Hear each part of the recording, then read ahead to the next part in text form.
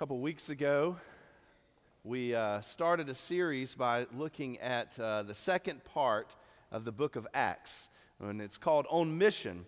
And as followers of Jesus, I believe that we are called to live on mission with God.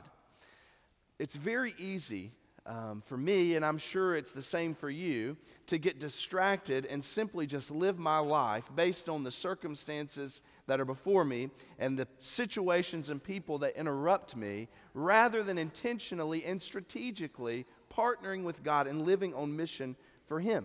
Because I believe there's this great cosmic mission that He's looking to accomplish, and today God is inviting you to join His mission to save the world. The book of Acts, as I said, has been serving as our handle as we study this idea. And we're calling the series On Mission and tracing the journey of Paul, Silas, Timothy, and Luke as they go on what's called Paul's second, and even we're going to look at his third missionary journeys. 2 weeks ago, we started in the book of Acts chapter 16 as these men received an invitation, really a vision of a man saying, "Come over to Macedonia." The guys had a plan of where they wanted to go and where they thought God would use them, but sometimes, as Steve was talking about, the river just starts to overflow and the wind just starts to blow and you can't control it, and they see that God is calling them to go somewhere new, to Macedonia. And last week, we stepped away just to really understand who Paul is, to look at his life, how he became the man, the missionary that we're studying in this passage. But this morning, we're going to pick up where we had left off in Acts 16. And right there in verse 11 is where I'll be reading from in just a minute. Paul, Silas, Timothy, and Luke are in Troas. This is a harbor town on the Aegean Sea, and they are about to depart from Macedonia. So they're about to sail across the sea to Macedonia, where the Holy Spirit is calling these men to go. And they ultimately end up in the city of Philippi, where they will stay and begin planting a church. Of course, we're most familiar with Philippi because of the letter in the Bible to the church at Philippi, Philippians. And what this passage is going to show us is that Paul and his friends advance God's kingdom in Philippi really through words and through deeds. So I'm going to read to you Acts 16, beginning in verse 11. "So putting out to sea from Troas, we ran a straight course to Samothrace, and on the day following to Neapolis, and from there to Philippi, which is a leading city of the district of Macedonia, a Roman colony. And we were staying in this city for some days. And on the Sabbath day, we went outside the gate to a riverside where we were supposing that there would be a place of prayer. And we sat down and began speaking to the women who had assembled. A woman named Lydia from the city of Thyatira, a seller of purple fabrics, a worshiper of God, was listening. And the Lord opened her heart to respond to the things spoken by Paul. And when she and her household had been baptized, she urged us, saying, 'If you have judged me to be faithful to the Lord, come into my house and stay.' And she prevailed upon us. It happened that as we were going to the place of prayer, a slave girl having a spirit of divination met us, who was bringing her masters much profit by fortune-telling. Following after Paul and us, she kept crying out, saying, 'These men are bondservants of the Most High God, who are proclaiming to you the way of salvation.' She continued doing this for many days, but Paul was greatly annoyed and turned and said to the Spirit, 'I command you in the name of Jesus Christ to come out of her.' And it came out at that very moment." You know, it only takes us 8 verses to realize Paul and his companions were successful to advance the kingdom of God here in Philippi. And you know, as you read through Acts, there are whispers all through this book of "you can too." Because a lot of times we read this and we think these are heroes, these are larger-than-life men and women who did just great feats that I could never do. But what we realize is these were regular men and women who simply opened their lives to the moving of the Holy Spirit, and God used them to accomplish great things. So I would propose to you today that as believers in Jesus Christ, when we read Acts, we're reading our own heritage. This is what we're reading. And the baton is being passed to us as we run this great race to fulfill the Great Commission. And the question is, will we take the baton? And will we, in our own generation, live on mission and advance his great cause here? So how would we do that?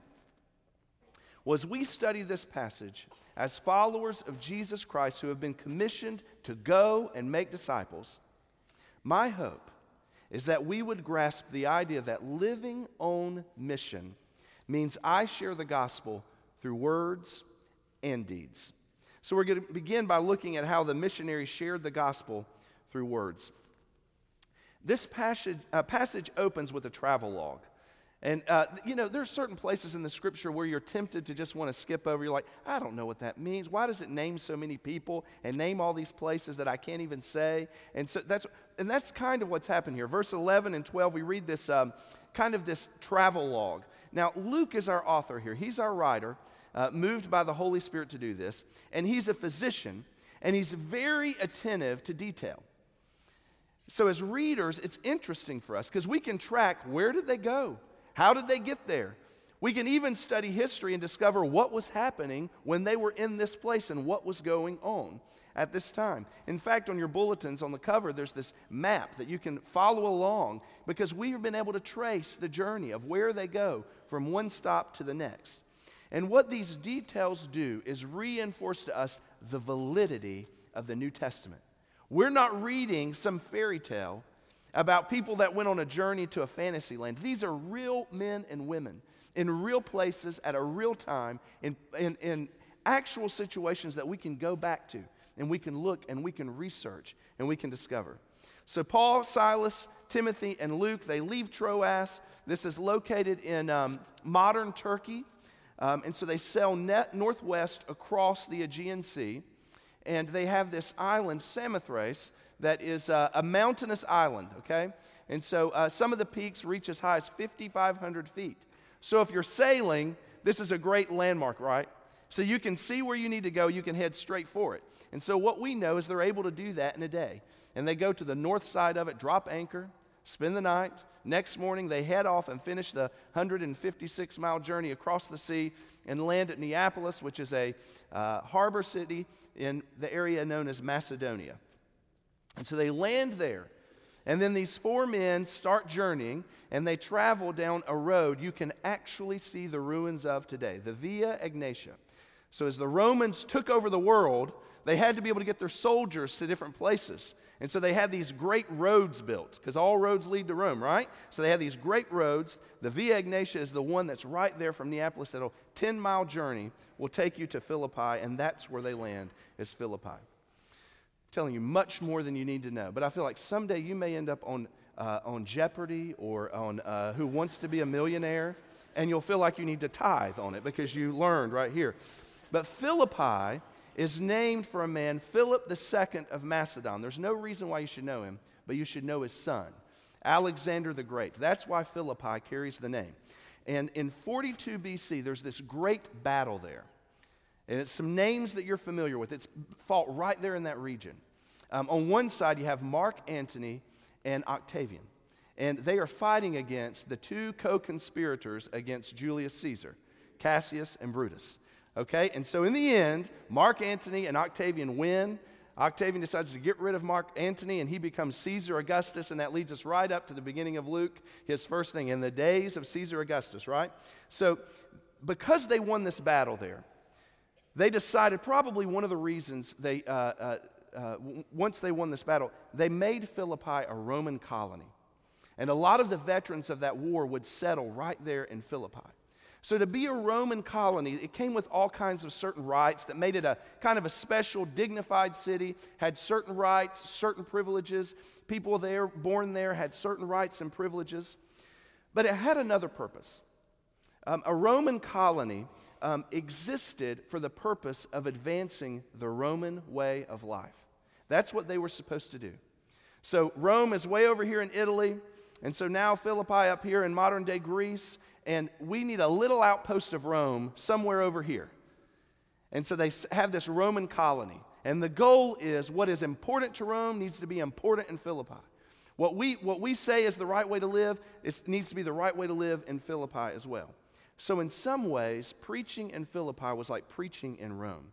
Now, it was a leading city. And with regards to tracking the advance of the gospel, it's really significant for a whole other reason. Philippi is in modern-day Greece, which means the gospel has finally officially made it to Europe. It was not in Europe before, and now it's there in Europe, about to be proclaimed. And when you think about the role that Europe has played in Christian history, you go over there and you see these great cathedrals and churches.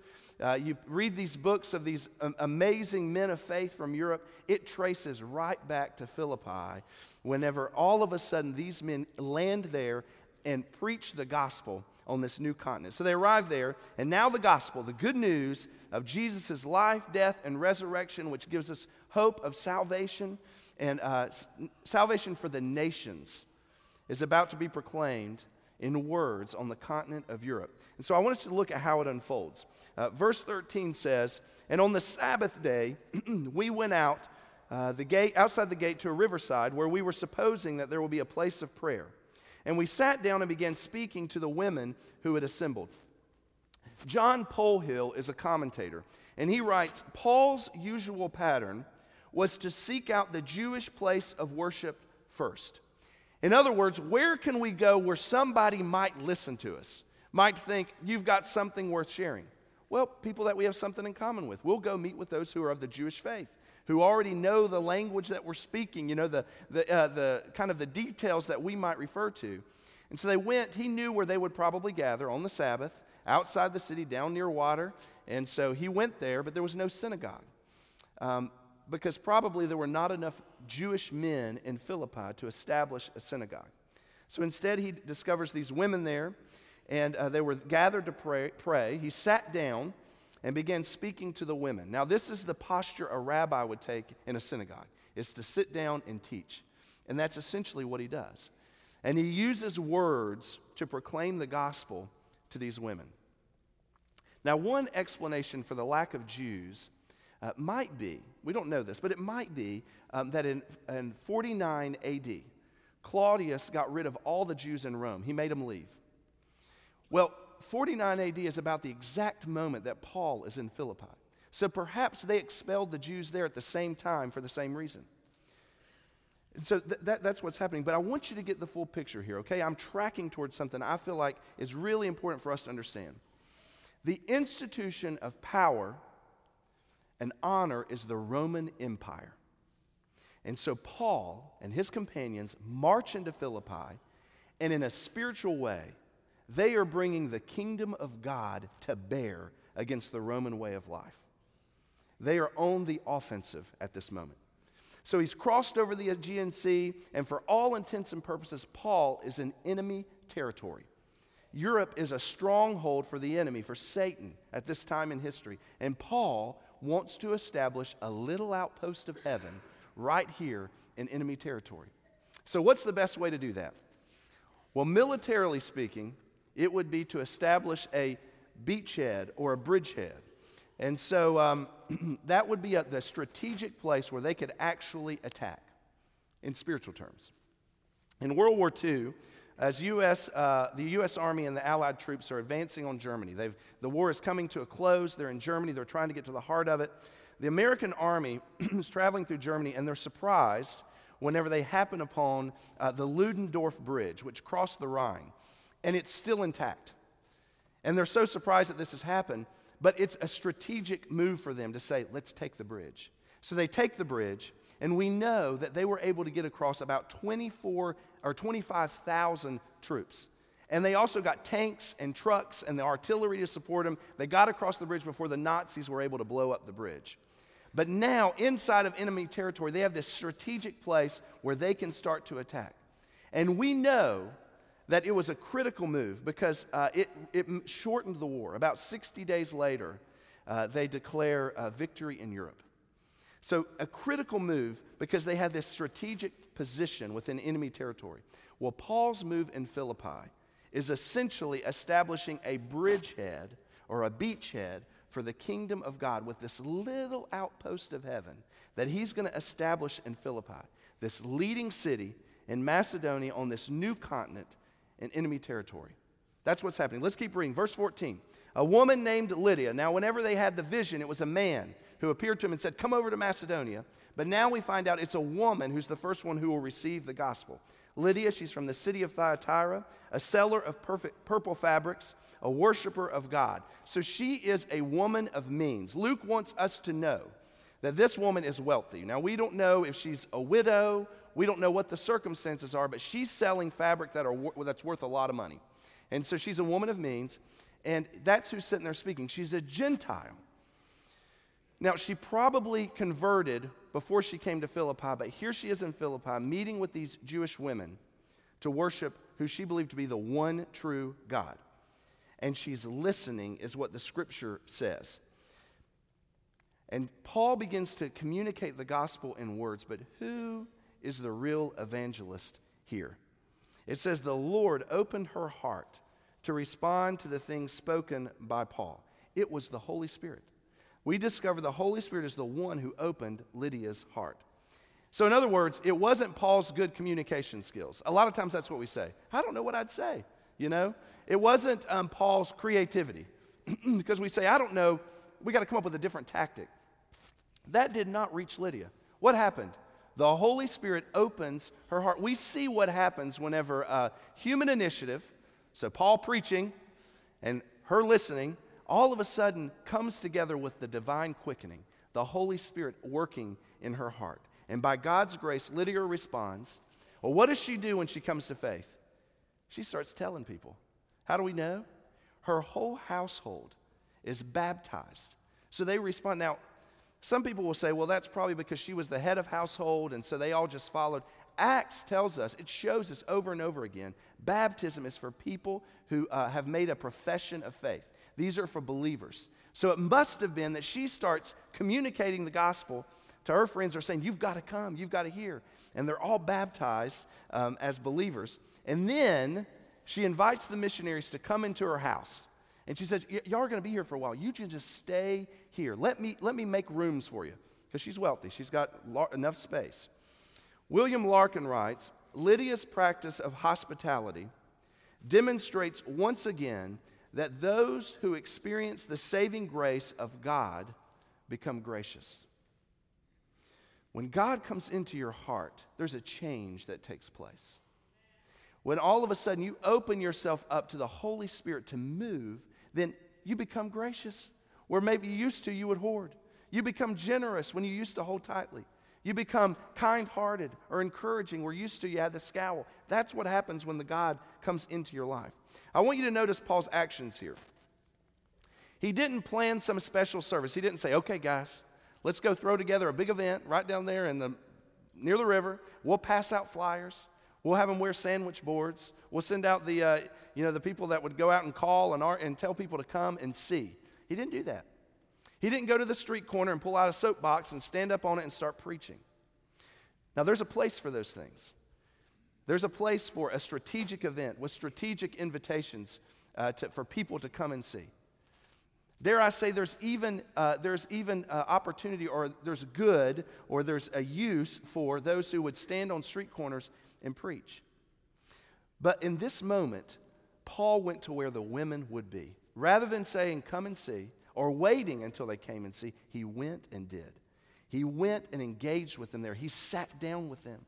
He looked them in the eyes. He shared with them probably in a personal way.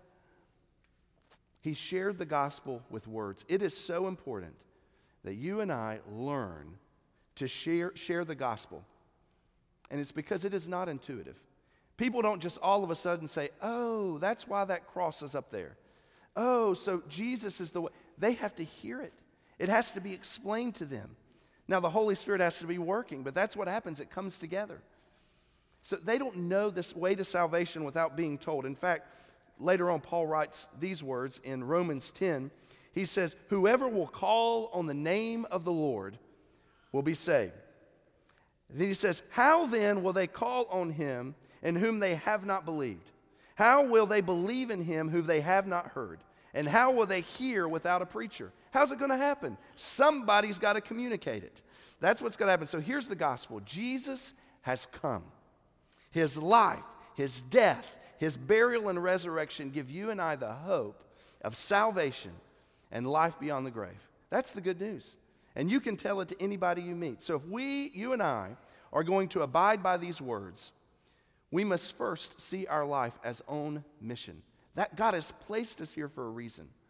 Now, there are plenty of things and problems to fill your time with and to get distracted by. But as children of God, we're called to live strategically on mission. We live on mission by intentionally interacting with people who are far from God. We don't wait till they come to us. We go to them. It's an offensive movement here. I remember the first time I articulated the gospel to somebody. I was a teenager, and I was here in Columbia on a day mission project. And we were at a housing project, and I sat down. We taught a Bible story, had a Bible club, and at the end of it, I sat down with this little boy, and I took out that wordless book. Y'all seen that before, right? It's the book that has no pictures and no words, but it's kind of got colors, green and gold, and the dark page, the clean page, and the red page. And I walked that through him. I was nervous as I'll get out, but I made sure I got every word right. And at the end, this little boy prayed to become a child of God. I don't know where he is today, but I remember that as just a critical moment. There are so many tools to help you to be able to communicate the gospel. This week, I downloaded an app for my phone. It's called Life Conversation Guide. You can find it on the App Store, Life Conversation Guide. And it uses a tool called the 3 circles to be able to communicate the faith to somebody. It'll show you how to teach it, but then you can flip it around and you can show somebody. And you can, wherever you are, whatever you're doing. In fact, I used it this past Thursday. Sat down with somebody in a bookstore, and thrilled to tell you that this person made a decision to follow Christ. And you can do this. It's not a miraculous thing. Well, it is, but it's not that I'm something special. I used a simple tool, and God blessed it. Well, we have all kinds of ways for you to get involved so that you can be sharing the gospel with words. And I'll tell you one of my favorite ways. For the last couple of years, I've been involved with our Good News Club here at First Baptist.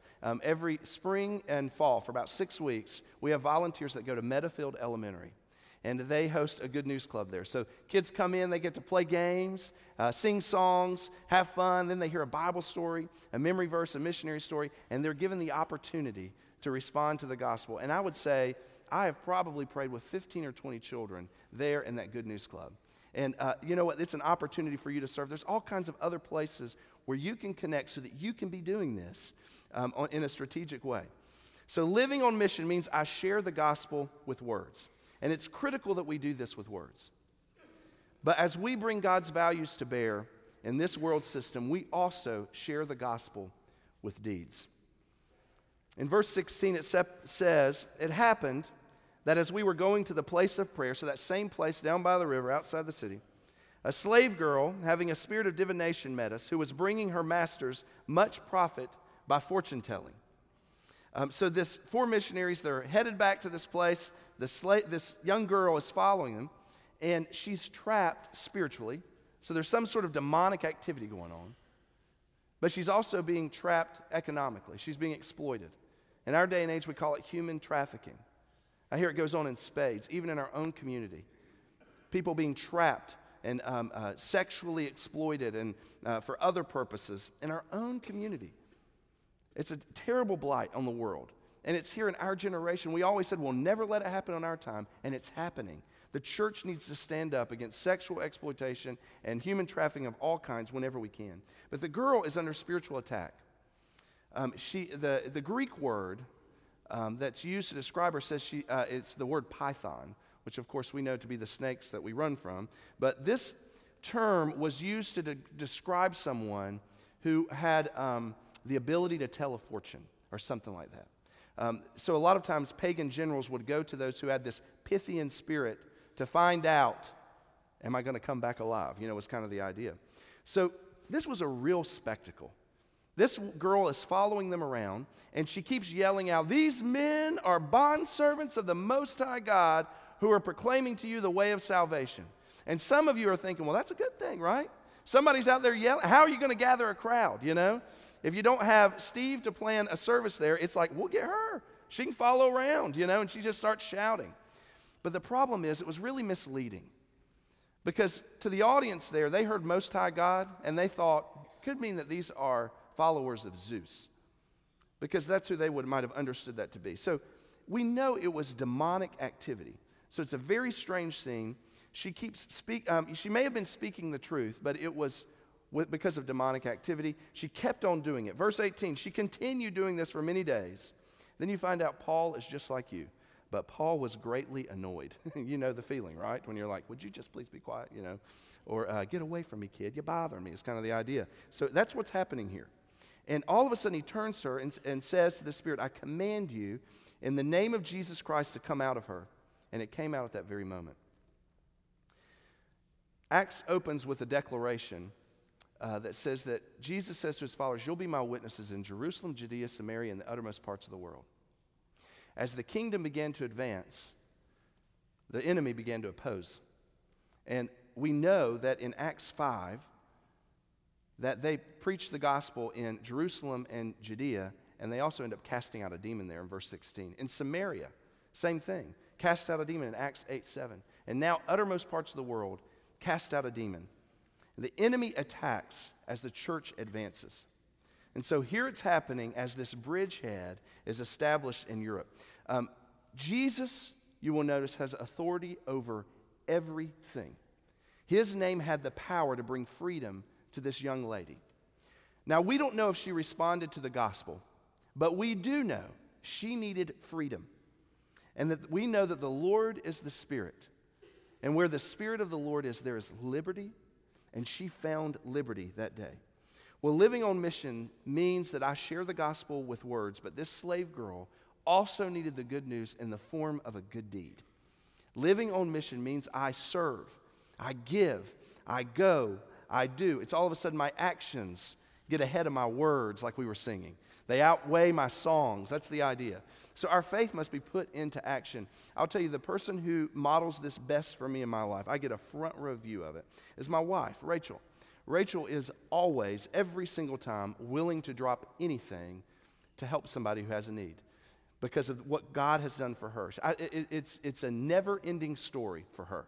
Every single day she wakes up with a to-do list, and we're going to get all kinds of things done, and then somebody walks into her life, and at the end, there's an incredible story of how God has used her in just a special way because she lives on mission. Well, how do you live on mission? By sharing the gospel through deeds. I believe it is whenever we express redemptive loving kindness to those in need. Today we talk about random acts of kindness. As Christians, we need to take hold of strategic acts of kindness. That's what we need to do.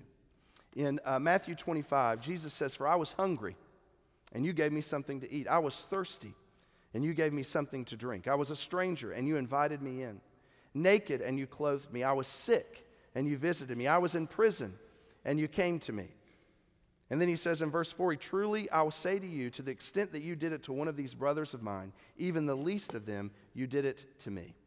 There are all kinds of opportunities for you to share the gospel through deeds, even here at our own church. Every month on the third Saturday, right? Ron and a great team of volunteers feed the homeless, the hungry in our parking lot. And I've noticed that Ron doesn't just get out there to serve. He knows these people, and he keeps up with them, and he cares about them. And they know he does this because of what Jesus has done for him. There's all kinds of other ministries where you can latch on, you can find opportunity to serve and share the gospel with deeds. Here's the bottom line of it. Following Jesus should be more than just lip service. It is a lifestyle. We are to live on mission. Now, it's not always glamorous. You know, we live in a day and age where we like to take a picture of us serving, put it on Instagram and say, see how good I am? That's what we like to do. But Paul suffered for living on mission. Next week, we're going to look at that, of what happened because of his good deed. He's going to suffer for it. But as a church, I want you to know that we are moving into a period of time where you're going to be given more and more opportunities to live your faith. And some of those opportunities will be local ministry. There will be strategic mission trips and church planning ventures. There will be global coordination for the advance of God's kingdom and even engaging with unreached people groups. But I think that it's critical that we recognize the need for for the gospel in our own community. Did you know there are 3.6 million people in the state of South Carolina who are not connected to a church? 3.6 million. That's our backyard. Well, if you're a Christ follower, I want to challenge you to be prepared to share the gospel with words. We can help you do that. Second, I want to challenge you to find a place to serve. God's waiting for you to say yes to living on mission with Him. Will you do that today? Our Father in God, we thank you so much that we don't just have words to read and think that's a great story, but we have truths to live by, and we have you, Holy Spirit, at work in our lives and in our world right now. And so we pray that you would help us to live for you. Now as we come to this time of decision, we pray that you would speak and that we would move. It's in Jesus' name that we pray. Amen. As we come to an invitation, some of you have never responded to the gospel, and today's the day. Some of you need to join the church. Maybe there's another commitment you need to make. I'm going to be waiting down front. If God's working in your heart, would you come? Let me invite you to stand. As our choir sings, you respond.